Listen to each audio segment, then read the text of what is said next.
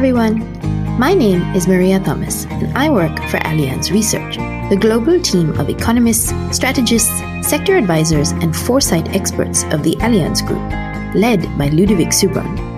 Welcome to Tomorrow, a podcast where we'll be talking about our latest analyses of economic and capital market developments, as well as our views on trends affecting risk management. Let's get started.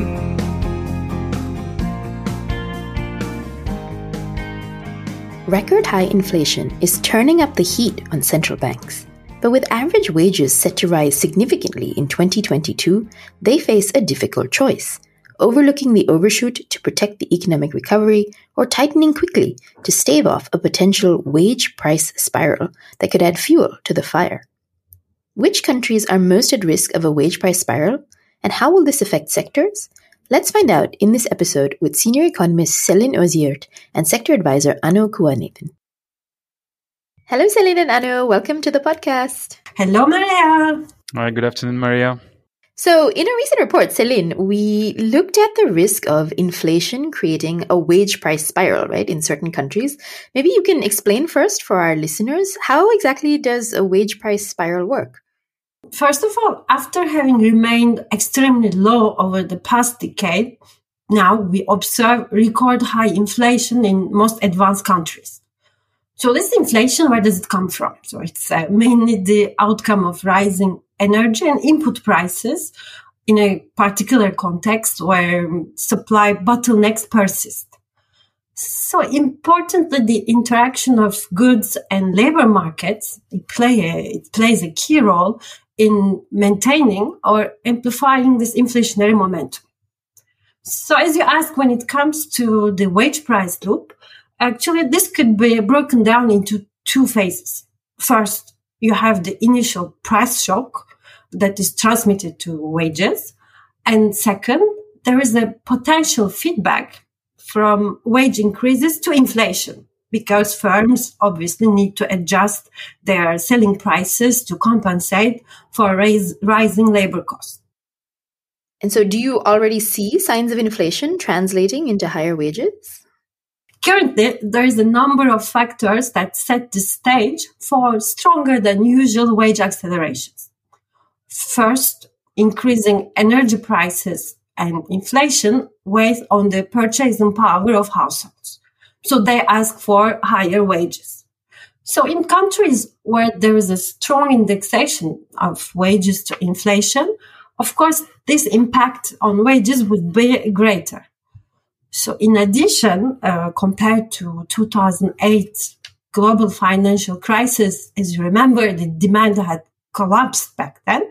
Now, at the exit of the COVID-19 crisis, demand is rather dynamic. And of course, this is the outcome of unprecedented public support and stimulus to the economy. So in this particular context, all the recruitment difficulties to meet the strong consumer demand, but also significant declines in unemployment rates are the factors that are likely to increase wage pressures this year. So in our baseline scenario of receding inflation, again, in the second half of the year, we foresee stronger wage acceleration, especially in 2020 in the US, around 5%, and in the UK, 3.5%. And this reflects the greater flexibility of their labor markets that can adjust quickly. And on the other hand, you have France and Germany. They should both see more moderate average wage increases this year, which should be around 2.5%. So how exactly do you identify which of these countries would be most at risk of an increase in wages turning into a wage price spiral? So generally speaking, if a price shock is temporary or if it's followed by a reversal, the pass-through to inflation would be limited.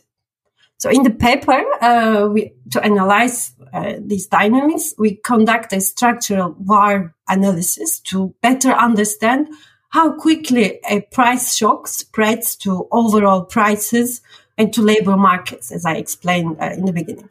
So interestingly, we find significant differences in these dynamics between countries. So when we look at the continental Europe, I mean France and Germany, this reaction of wages to price increases happens with some delay, which is around 2 quarters, and the resulting wage increase is weak. For instance, in France, a 1% price shock would increase average wages by 1% only after a year and a half. And we explain this delayed reaction by the lengthy wage negotiation process. So on the other hand, you have the US and the UK, where, as I said, the labor markets are more flexible. Their wages appear to react immediately and strongly to price changes. So just to illustrate to you, after just 1 quarter, in the US, wages are found to increase even more than the initial price shock. And in the UK, we also find this immediate reaction of wages, but the magnitude of the adjustment is smaller. So now let's talk about the second phase of the loop. I mean, the transmission from wage increases back into prices. In Germany and the UK, wage increases are simultaneously passed on to prices, in contrast to France. So in France, we find that French firms tend to absorb wage increases into their profit margins during almost a year. So I guess Anu could also tell us a bit more about this margin behavior of firms, perhaps from a more sectoral point of view. But now I will turn to the US. Interestingly, their prices do not seem to be significantly affected by wage dynamics.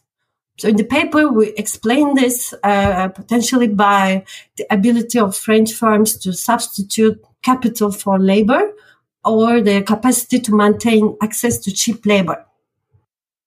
So talking about pricing power, I think, Céline, you made a very good point about the differences that we notice from one country to another. And actually, when we go at the final level, at the sector level, we also see quite some differences between sectors when we're talking about pricing power. So over the long run, what we find is that both in Europe and in the US, most sectors and most firms have some pricing power, meaning that they are able, over the long term, to pass on higher input prices, whether we're talking about inputs or wages. But when we look over the short run, there are some inequalities, I would say, between sectors. Some sectors are able to pass on higher input prices quite, I would say, rapidly. That's the case, for example, when you think about the oil industry. So the gasoline price would increase quite rapidly after a move in oil prices, for example. You also have other sectors such as the air transport sector, which is also heavily reliant on commodities and on energy commodities, that would tend to pass on higher input prices to its customer rather rapidly.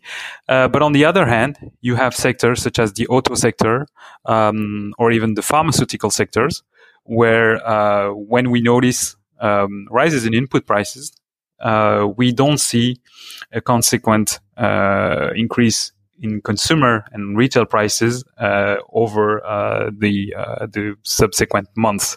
So this is something that also needs to be underlined, is that all sectors are not equal when they are faced with higher input prices. Okay, thank you. And so, Céline, just to go back to the wage price spiral, can you tell us which countries are at most at risk of this? We find that the contribution of the wage price loop to overall price increases is the strongest in the UK, because price shocks are rapidly and strongly amplified by labor market dynamics.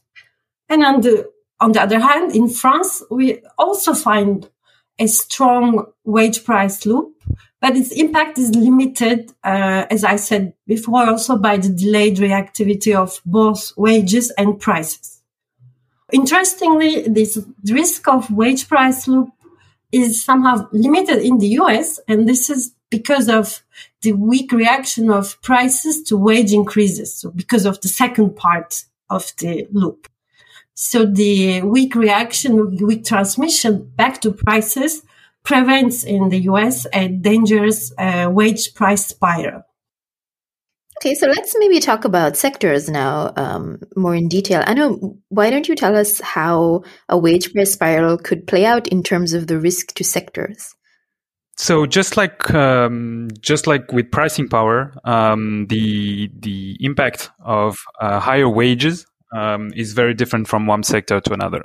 So you have some sectors which are labor intensive, and others which are, I would say, capital intensive or tech intensive. So the more labor you use, and obviously the more impact you're going to take when wages increase.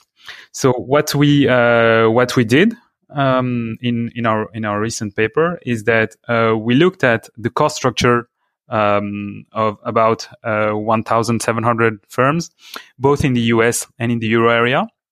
We looked at the cost structure, and we tried to isolate the labor component, and we simulated a shock, all other things being equal, of 10% increase in wages.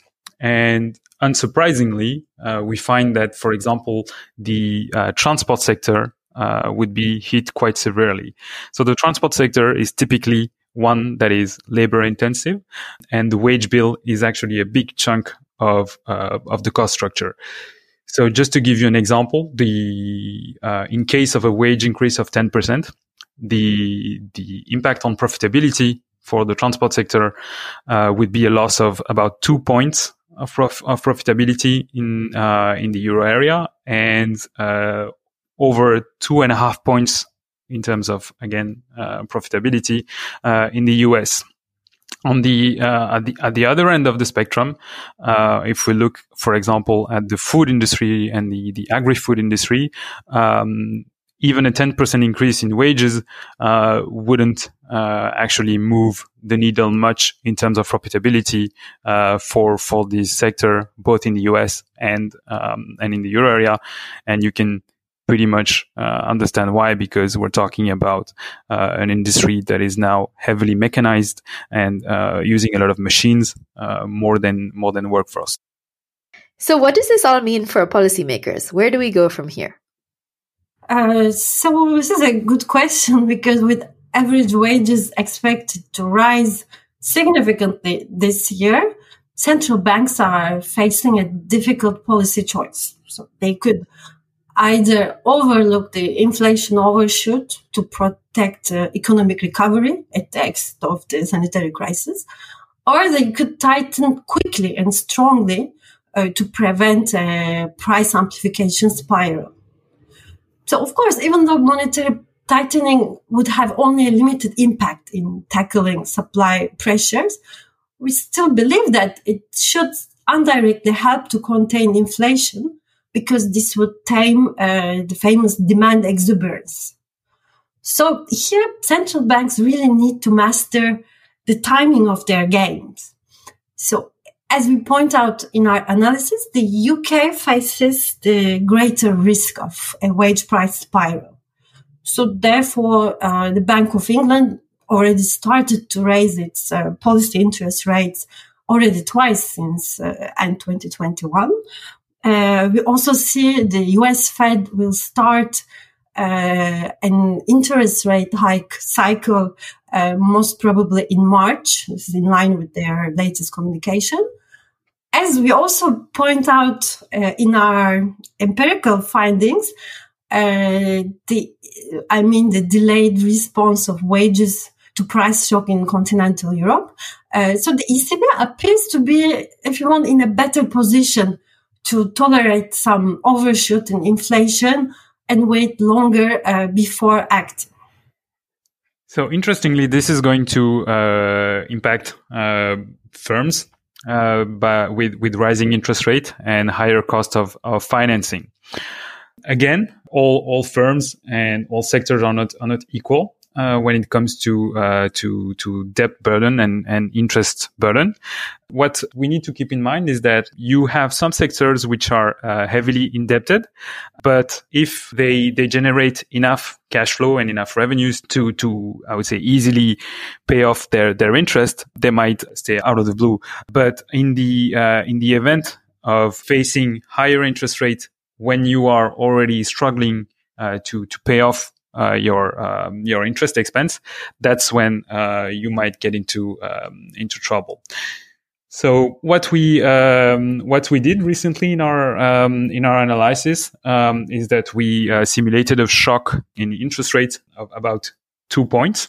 So that's way above what is our central scenario, but that's only for us to get an idea of which are the sectors that are most vulnerable to an increase in interest rate.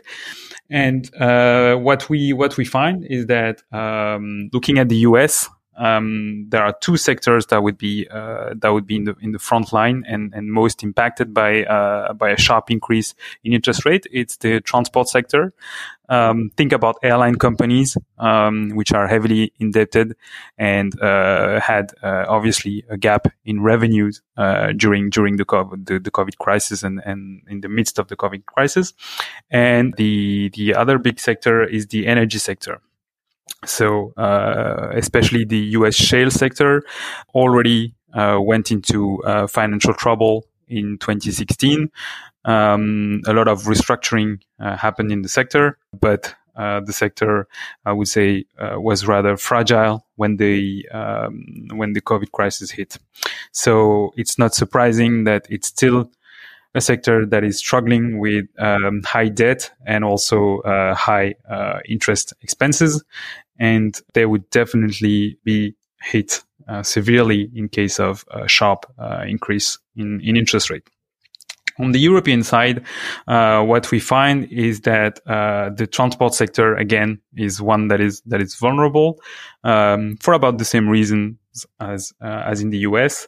But then you also have a computer and telecom sector, which would be on the front line.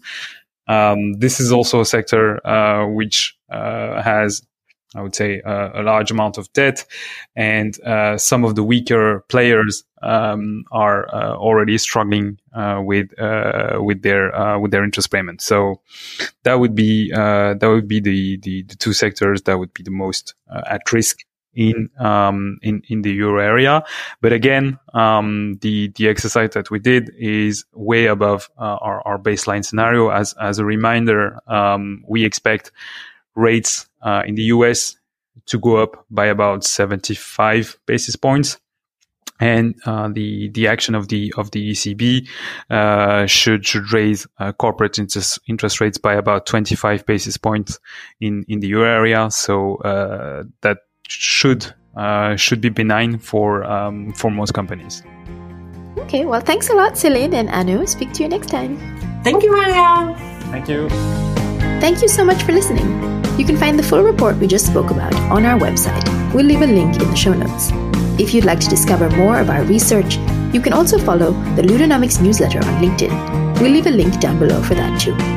If you like the podcast, please send it to any of your friends who might like it too, and leave us a rating and a review. We'd love to hear your feedback. In the meantime, stay tuned for the next episode.